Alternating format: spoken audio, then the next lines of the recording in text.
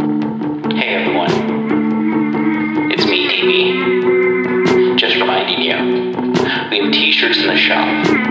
Just go to pgttcm.com, check out all of our cool t-shirts and stickers. Heck, we even got some shelf curtains in there. Keep clean, look cool, have cool stickers to put on stuff. Join us on Patreon, get a free sticker. Or don't. It's up to you. Hey everyone, welcome to late December, early January. We've got The Color of Space by Marion Zimmer Bradley. This episode of People's Guide to the Cthulhu Mythos is brought to you by Copper Cow Coffee. Pour over Vietnamese coffee. Hey, whenever you get to go back to the break room, be the coolest person in the break room with some pour over coffee. Or impress your children like I do. Dusseldorf and Barbacoa. Love watching me pour coffee into a thing and then dump that into a pint glass of ice. Yeah, they do. They find it fascinating, as much as like when I make creme brulee with a blowtorch. Color of Space, Marion Zimmer Bradley. There's going to be quite a few of them. Should be about 7 or 8 episodes, and that'll bring us into the first week of January. Hope you're having a good 2022. Wow, it's such a future date. I didn't. Anyway, People's Guide to the Cthulhu Mythos. I am your host, DB Spitzer. Check out the show notes. Find out how to help support the show. Go to pgttcm.com. Check out everything we have to offer. We're on Apple Podcasts. We're on Spotify. We're on YouTube. Check us out. The Colors of Space, Chapter 3. At the top of the ramp, Alari glanced briefly at his papers, motioned him through. Bart passed through the airlock and into a brightly lit corridor half full of passengers. The line was moving slowly, and for the first time, Bart had a chance to think. He had never seen violent death before. In this civilized world, you didn't. He knew if he thought about Briscoe, he'd start bawling like a baby. So he swallowed hard a couple of times, set his chin, and concentrated on the trip to Procyon Alpha. That meant this ship was outbound on the Aldebaran run. Proxima Centauri, Sirius, Pollux, Procyon, Capella, and Aldebaran. The line of passengers was disappearing through a doorway. A woman ahead of Bart turned and said nervously, "We won't be put into cold sleep right away, will we?" No. The ship won't go into warp drive until we're well past Pluto. It will be several days at least. Beyond the doorway, the lights dwindled, and a Mentorian interpreter took off his dark glasses, saying, "Kindly remove your belt, shoes, and other accessories of leather or metal before stepping into the decontamination chamber. They will be separately decontaminated and returned to you. Papers, please." With a small twinge of fright, Bart surrendered them. Would the Mentorian ask why he was carrying 2 wallets?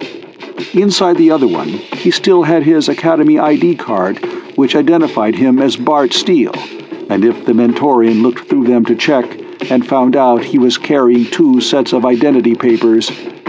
But the Mentorian merely dumped all his pocket paraphernalia, without looking at it, into a sack.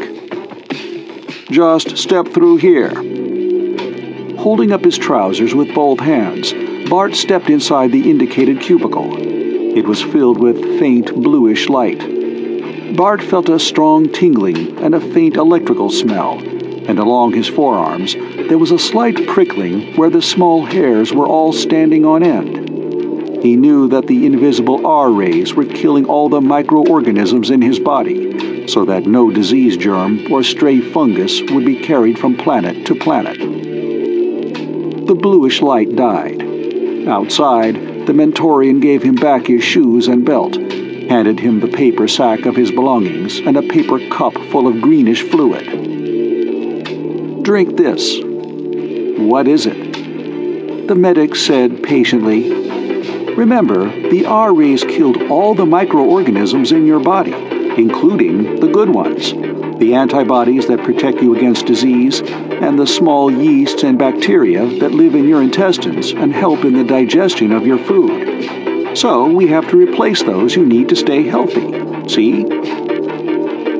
The green stuff tasted a little brackish, but Bart got it down all right. He didn't much like the idea of drinking a solution of germs, but he knew that was silly. There was a big difference between disease germs and helpful bacteria. Another Mentorian official, this one a young woman, gave him a key with a numbered tag and a small booklet with "Welcome Aboard" printed on the cover. The tag was numbered 246B, which made Bart raise his eyebrows. B class was normally too expensive for Bart's father's modest purse. It wasn't quite the luxury Class A, reserved for planetary governors and ambassadors, but it was plenty luxurious. Briscoe had certainly sent him traveling in style. B deck was a long corridor with oval doors. Bart found one numbered 246, and not surprisingly, the key opened it. It was a pleasant little cabin, measuring at least 6 feet by 8, and he would evidently have it to himself. There was a comfortably big bunk, a light that could be turned on and off instead of the permanent glow walls of the cheaper class, a private shower and toilet, and a placard on the walls informing him that passengers in B class had the freedom of the observation dome and the recreation lounge. There was even a row of buttons dispensing synthetic foods in case a passenger preferred privacy or didn't want to wait for meals in the dining hall. A buzzer sounded, and a Mentorian voice announced, 5 minutes to room check. Passengers will please remove all metal in their clothing and deposit in the lead drawers. Passengers will please recline in their bunks and fasten the retaining straps before the steward arrives. Repeat. Passengers will please... Bart took off his belt, stuck it and his cufflinks in the drawer, and lay down. Then, in a sudden panic, he got up again. His papers as Bart Steele were still in the sack.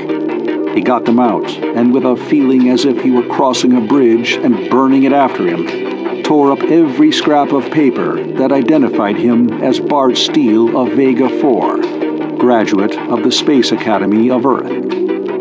Now, for better or worse, he was... Who was he? He hadn't even looked at the new papers Briscoe had given him. He glanced through them quickly. They were made out to David Warren Briscoe of Aldebaran 4. According to them, David Briscoe was 20 years old, hair black, eyes hazel, height 6 foot 1 inch. Bart wondered, painfully, if Briscoe had a son, and if David Briscoe knew where his father was. There was also a license, validated with 4 runs on the Aldebaran Intrasatellite Cargo Company, planetary ships, with the rank of apprentice astrogator, and a considerable sum of money. Bart put the papers in his pants pocket and the torn-up scraps of his old ones into the trash bin before he realized that they looked exactly like what they were, torn-up legal identity papers and a broken plastic card. Nobody destroyed identity papers for any good reason. What could he do? Then he remembered something from the Academy.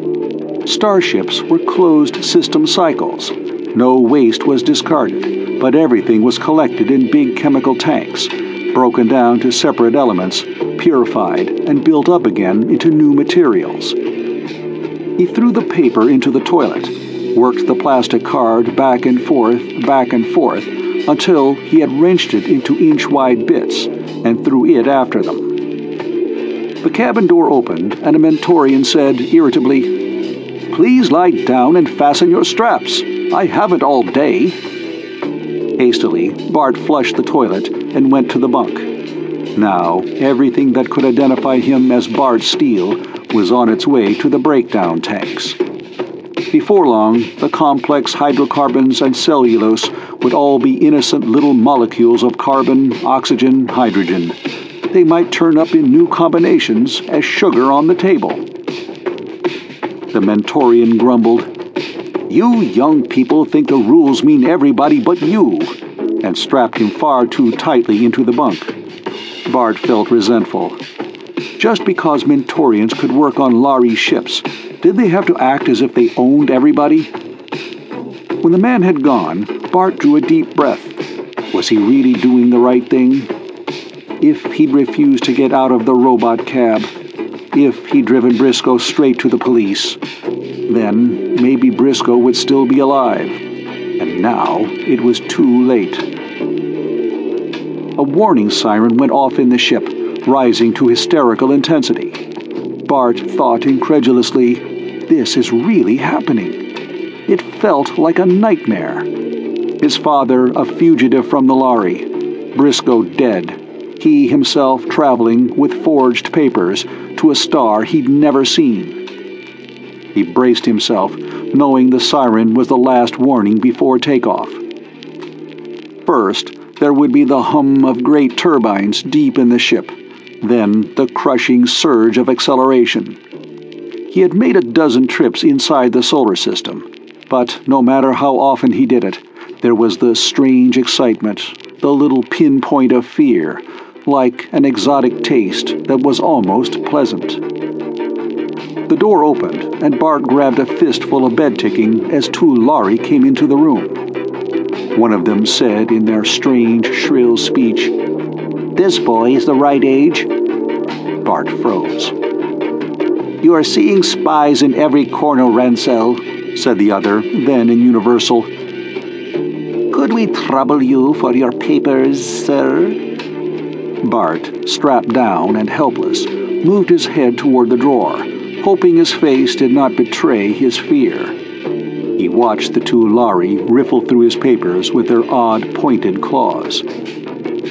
"What is your planet?" Bart bit his lip hard. He had almost said Vega 4. "Aldebaran 4? The Lari said in his own language, "We should have Margul in here. He actually saw them." The other replied, "But I saw the machine that disintegrated. I still say there was enough protoplasm residue for 2 bodies." Bart fought to keep his face perfectly straight. "Did anyone come into your cabin?" the Lari said in universal. "Only the steward. Why? Is something wrong?" "There is some thought that a stowaway might be on board. Of course, we could not allow that. Anyone not properly protected would die in the first shift into warp drive." "Just the steward," Bart said again. "A Mentorian." The Lari said, eyeing him keenly, "You are ill or discommoded?" Bart grasped at random for an excuse. That stuff the medic made me drink made me feel sort of sick." "You may send for a medical officer after the acceleration," said the Lari expressionlessly. "The summoning bell is at your left." They turned and went out, and Bart gulped. Lari, in person, checking the passenger decks. Normally, you never saw one on board, just Mentorians. The Lari treated humans as if they were too dumb to bother about. Well, at least for once, someone was acting as if humans were worthy antagonists. We'll show them someday. But he felt very alone and scared. A low hum rose somewhere in the ship, and Bart grabbed ticking as he felt the slow surge. Then a violent sense of pressure popped his eardrums. Weight crowded down on him like an elephant sitting on his chest, and there was a horrible squashed sensation dragging his limbs out of shape. It grew and grew. Bart lay still and sweated, trying to ease his uncomfortable position, unable to move so much as a finger. The Lari ships hit 12 gravities in the first surge of acceleration. Bart felt as if he were spreading out under the weight into a puddle of flesh. Melted flesh, like Briscoe's. Bart writhed and bit his lip till he could taste blood, wishing he were young enough to bawl out loud. Abruptly, it eased, and the blood started to flow again in his numbed limbs. Bart loosened his straps, took a few deep breaths, wiped his face, wringing wet, whether with sweat or tears, he wasn't sure, and sat up in his bunk. The loudspeaker announced, "Acceleration 1 is completed. Passengers on A and B decks are invited to witness the passing of the satellites from the observation lounge in half an hour." Bart got up and washed his face, remembering that he had no luggage with him, not so much as a toothbrush. At the back of his mind, packed up in a corner, was the continuing worry about his father, the horror at Briscoe's ghastly death, the fear of the Lhari. But he slammed the lid firmly on them all. For the moment, he was safe.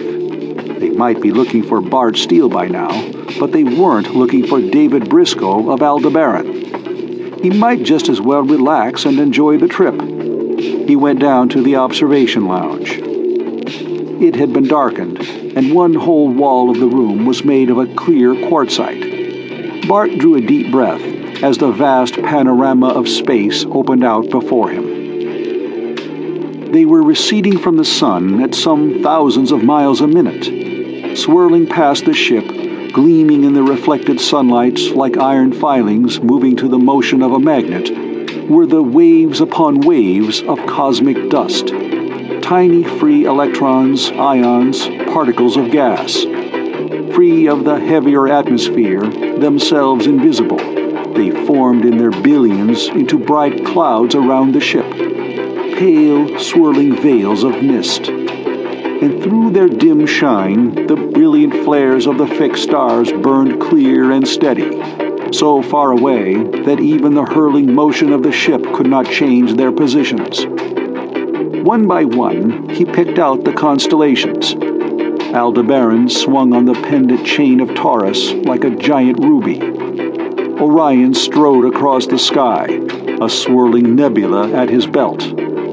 Vega burned cobalt blue in the heart of the Lyre. Colors. Colors. Inside the atmosphere of Earth's night, the stars had been pale white sparks against black. Here, against the misty pale swirls of cosmic dust, they burned with color heaped on color. The bloody, burning crimson of Antares, the metallic gold of Capella, the sullen pulsing of Betelgeuse. They burned, each with its own inward flame and light, like handfuls of burning jewels flung by some giant hand upon the swirling darkness. It was a sight Bart felt he could watch forever and still be hungry to see. The never-changing, ever-changing colors of space. Behind him, in the darkness, after a long time, someone said softly, "Imagine being a Lhari and not being able to see anything out there but bright or brighter light." A bell rang melodiously in the ship, and the passengers in the lounge began to stir and move toward the door, to stretch limbs cramped like Bart's by tranced watching, to talk quickly of ordinary things. "I suppose that bell means dinner," said a vaguely familiar voice at Bart's elbow. "Synthetics, I suppose, but at least we can all get acquainted." The light from the undarkened hall fell on their faces as they moved toward the door. "Bart! Why, it can't be!" In utter dismay, Bart looked down into the face of Tommy Kendron. In the rush of danger, he had absolutely forgotten that Tommy Kendron was on this ship to make his alias useless. Tommy was looking at him in surprise and delight. "Why didn't you tell me? Or did you and your father decide at the last minute? Hey, it's great that we can go part way together at least." Bart knew he must cut this short very quickly. He stepped out into the full corridor light so that Tommy could see his black hair. "I'm sorry, you're confusing me with someone else." "Bart, come off it." Tommy's voice died out. "Sorry, I'd have sworn you were a friend of mine." Bart wondered suddenly, had he done the wrong thing? He had a feeling he might need a friend, badly. Well, it was too late now. He stared Tommy in the eye and said, "I've never seen you before in my life." Tommy looked deflated. He stepped back slightly, shaking his head. "Never saw such a resemblance. Are you a vegan?" "No," Bart lied flatly. "Aldebaran. David Briscoe." "Glad to know you, Dave." With undiscourageable friendliness, Tommy stuck out a hand. "Say, that bell means dinner. Why don't we go down together? I don't know a soul on the ship, and it looks like luck running into a fellow who could be my best friend's twin brother."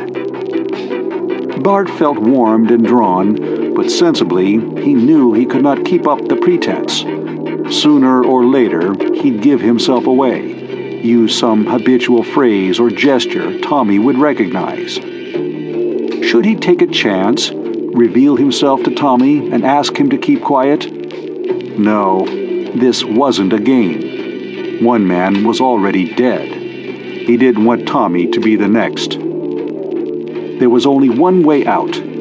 He said coldly, "Thank you, but I have other things to attend to. I intend to be very busy all through the voyage." He spun on his heel and walked away before he could see Tommy's eager, friendly smile turn hurt and defensive. Back in his cabin, he gloomily dialed some synthetic jellies, thinking with annoyance of the anticipated good food of the dining room. He knew he couldn't risk meeting Tommy again, and drearily resigned himself to staying in his cabin. It looked like an awfully boring trip ahead. It was. It was a week before the Lari ship went into warp drive, and all that time Bart stayed in his cabin, not daring to go to the observation lounge or dining hall. He got tired of eating synthetics. Oh, they were nourishing enough, but they were altogether uninteresting, and tired of listening to the tapes the room steward got him from the ship's library. By the time they had been in space a week, he was so bored with his own company that even the Mentorian medic was a welcome sight when he came in to prepare him for cold sleep. Bart had had the best education on Earth, but he didn't know precisely how the Lari warp drive worked. He'd been told that only a few of the Lari understood it, just as the man who flew a copter didn't need to understand Newton's 3 laws of motion in order to get himself back and forth to work. But he knew this much. When the ship generated the frequencies which accelerated it beyond the speed of light, in effect, the ship went into a sort of 4th dimension, and came out of it a good many light years away.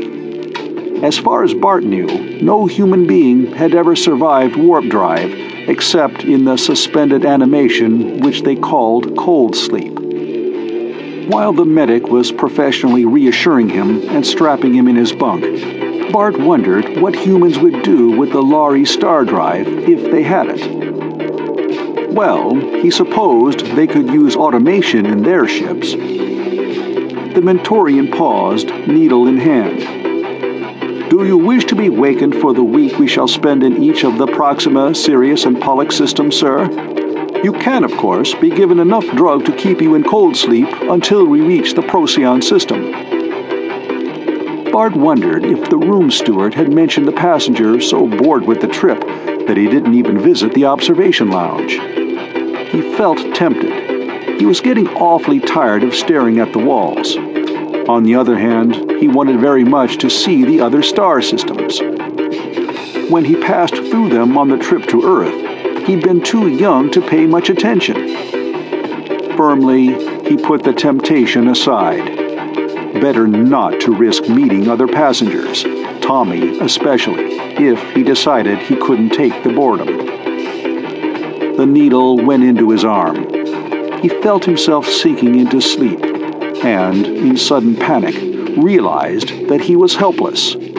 The ship would touch down on 3 worlds, and on any of them the Lari might have his description, or his alias. He could be taken off, drugged and unconscious, and might never wake up. He tried to move, to protest, to tell them he was changing his mind, but already he was unable to speak. There was a freezing moment of intense, painful cold.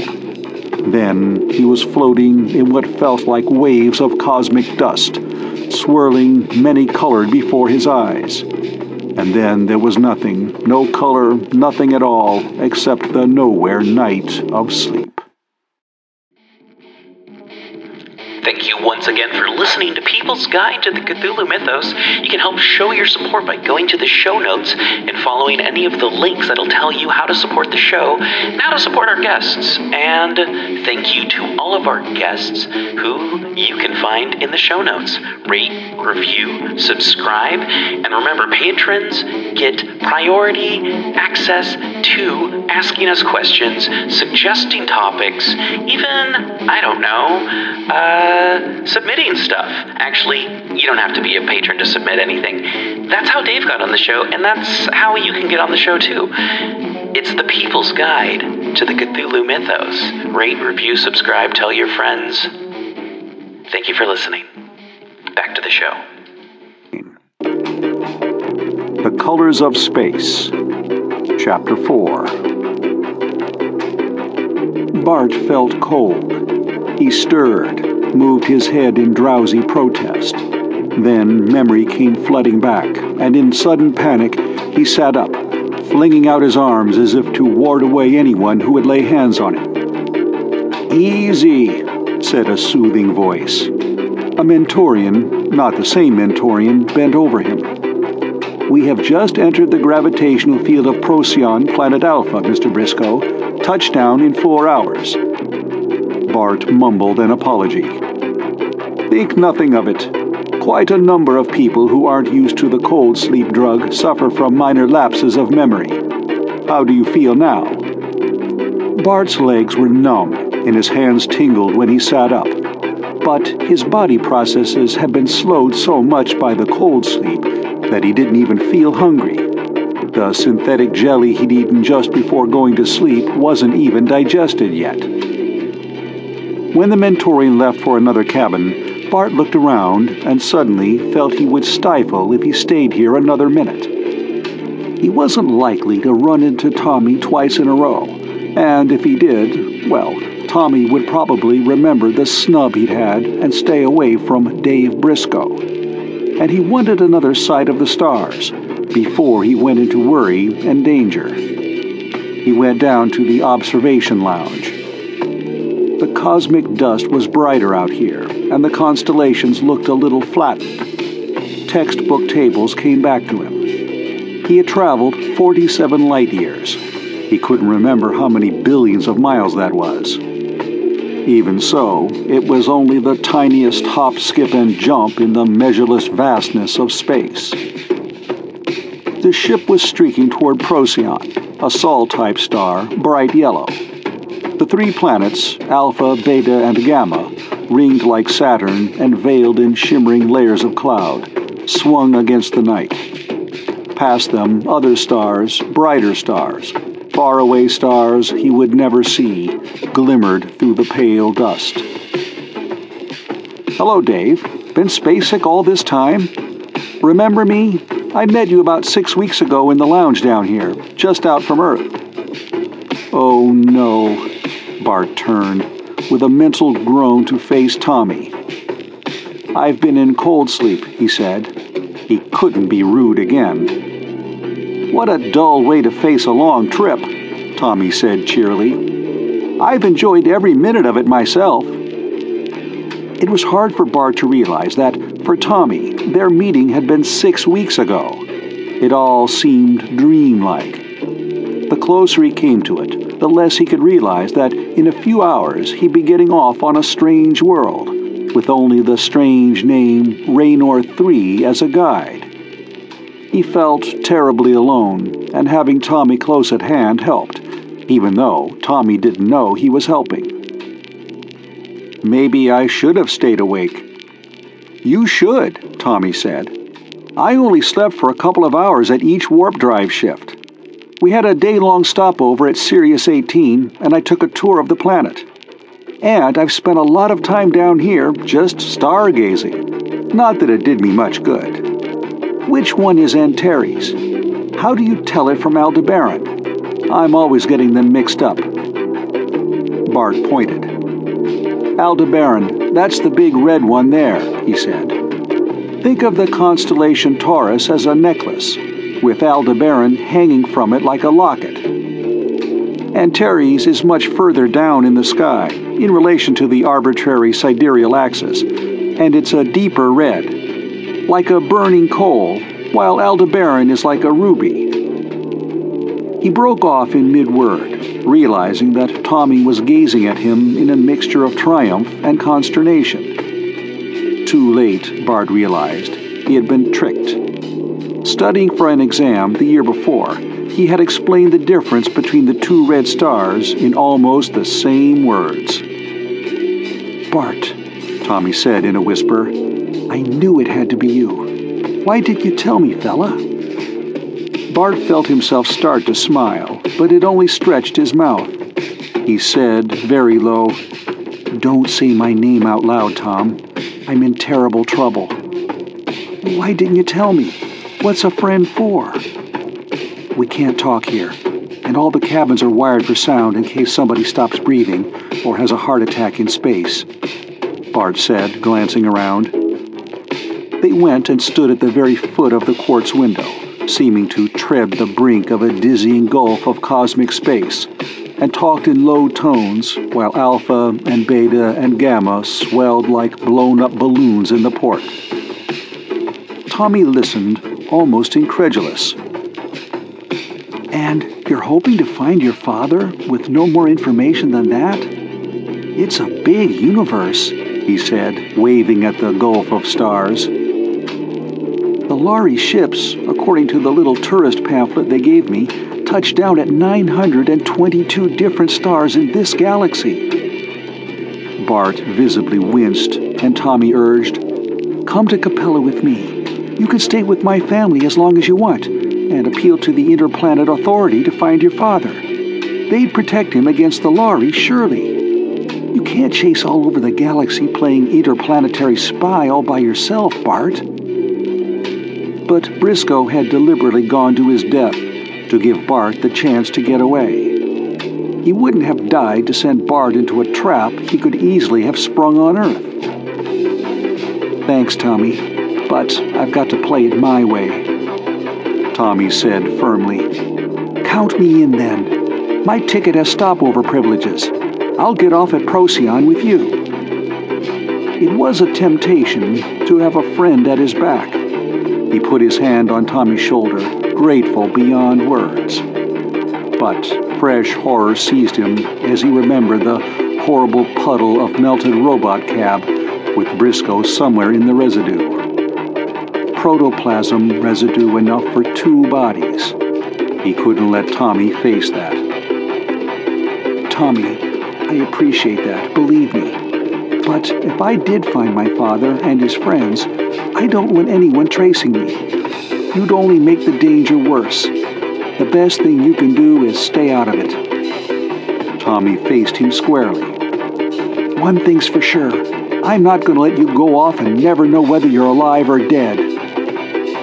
I'll try to get a message to you, Bart said, if I can. But whatever happens, Tommy, stay with the ship and go on to Capella. It's the one thing you can do to help me. A warning bell rang in the ship. He broke sharply away from Tommy, saying over his shoulder, It's all you can do to help, Tom. Do it, please. Just stay clear. Tommy reached out and caught his arm. Okay, he said reluctantly, I will. But you be careful, he added fiercely. You hear me? And if I don't hear from you in some reasonable time, I'll raise a stink from here to Vega. Bart broke away and ran. He was afraid if he didn't, he'd break up again. He closed the cabin door behind him, trying to calm down so that the Mentorian steward, coming to strap him in for deceleration, wouldn't see how upset he was. He was going to need all his nerve. He went through another decontamination chamber and finally moved, with a line of passengers, out of the yawning airlock, under the strange sun, into the strange world. At first sight, it was a disappointment. It was a Lari spaceport that lay before him, to all appearances, identical with the one on Earth. Sloping glass ramps, tall, colorless pylons, a skyscraper terminus crowded with men of all planets. But the sun overhead was brilliant and clear gold, the shadows sharp and violet on the spaceport floor. Behind the confines of the spaceport, he could see the ridges of tall hills and unfamiliarly colored trees. He longed to explore them, but he got a grip on his imagination, surrendering his ticket stub and false papers to the Lari and Mentorian interpreter who guarded the ramp. The Lari said to the Mentorian in the Lari language, "Keep him for questioning, but don't tell him why." Bart felt a cold chill icing his spine. This was it. The Mentorian said briefly, "We wish to check on the proper antibody component for Aldebaran natives. There will be a delay of about 30 minutes. Will you kindly wait in this room here?" The room was comfortable, furnished with chairs and a vision screen with some colorful story moving on it. Small, bright figures in capes, curious beasts racing across an unusual veldt. But Bart paced the floor restlessly. There were 2 doors in the room. Through one of them, he had been admitted. He could see, through the glass door, the silhouette of the Mentorian outside. The other door was opaque and marked in large letters, "Danger! Humans must not pass without special lenses type X. Ordinary space lenses will not suffice. Danger! Lari opening. Adjust X lenses before opening." Bart read the sign again. Well, that was no way out for sure. He had heard that the Lari sun was almost 500 times as bright as Earth's. The Mentorians, alone among humans, could endure Lari lights. He supposed the warning was for ordinary spaceport workers. A sudden, rather desperate plan occurred to Bart. He didn't know how much light he could tolerate. He'd never been on Mentor, but he had inherited some of his mother's tolerance for light. And blindness would be better than being burned down with an energon gun. He went hesitantly toward the door and pushed it open. His eyes exploded into pain. Automatically, his hands went up to shield them. Light, light. He had never known such cruelly glowing light. Even through the lids, there was pain and red afterimages.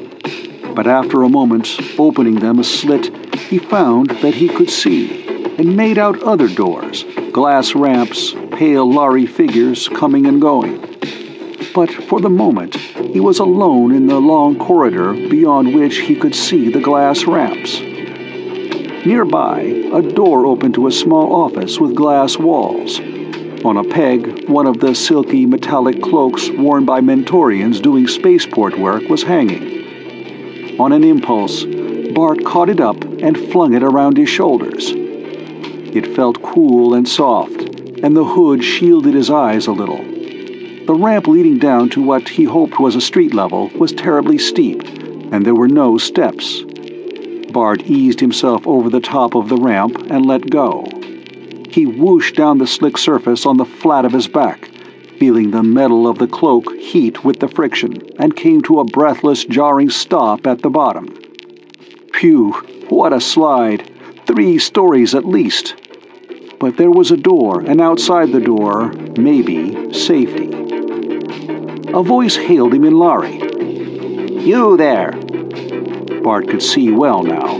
He made out the form of a Lari, only a colorless blob in the intense light. "You people know better than to come back here without glasses. Do you want to be blinded, my friend?" He actually sounded kind and concerned. Bart tensed, his heart pounding. Now that he was caught, could he bluff his way out? He hadn't actually spoken the Lari language in years, though his mother had taught it to him when he was young enough to learn it without a trace of accent. Well, he must try. "Margill sent me to check," he improvised quickly. "They were holding someone for questioning, and he seems to have gotten away somehow, so I wanted to make sure he didn't come through here." "What is the matter that one man can give us all the slip this way?" the Lhari said curiously. "Well, one thing is sure. He's Vegan, or Solarian, or Capellan, one of the dim star people. If he comes through here, we'll catch him easily enough while he's stumbling around half-blind. You know that you shouldn't stay long." He gestured. "Out this way, and don't come back without special lenses." Bart nodded, jerking the cloak around his shoulders, forcing himself not to break into a run as he stepped through the door the Lhari indicated. It closed behind him. Bart blinked, feeling as if he had stepped into pitch darkness. Only slowly did his eyes adapt, and he became aware that he was standing in a city street in the full glow of Procyon sunlight, and apparently outside the Lhari spaceport entirely. He'd better get to cover. He took off the Mentorian cloak, thrust it under his arm. He raised his eyes, which were adjusting to ordinary light again, and stopped dead.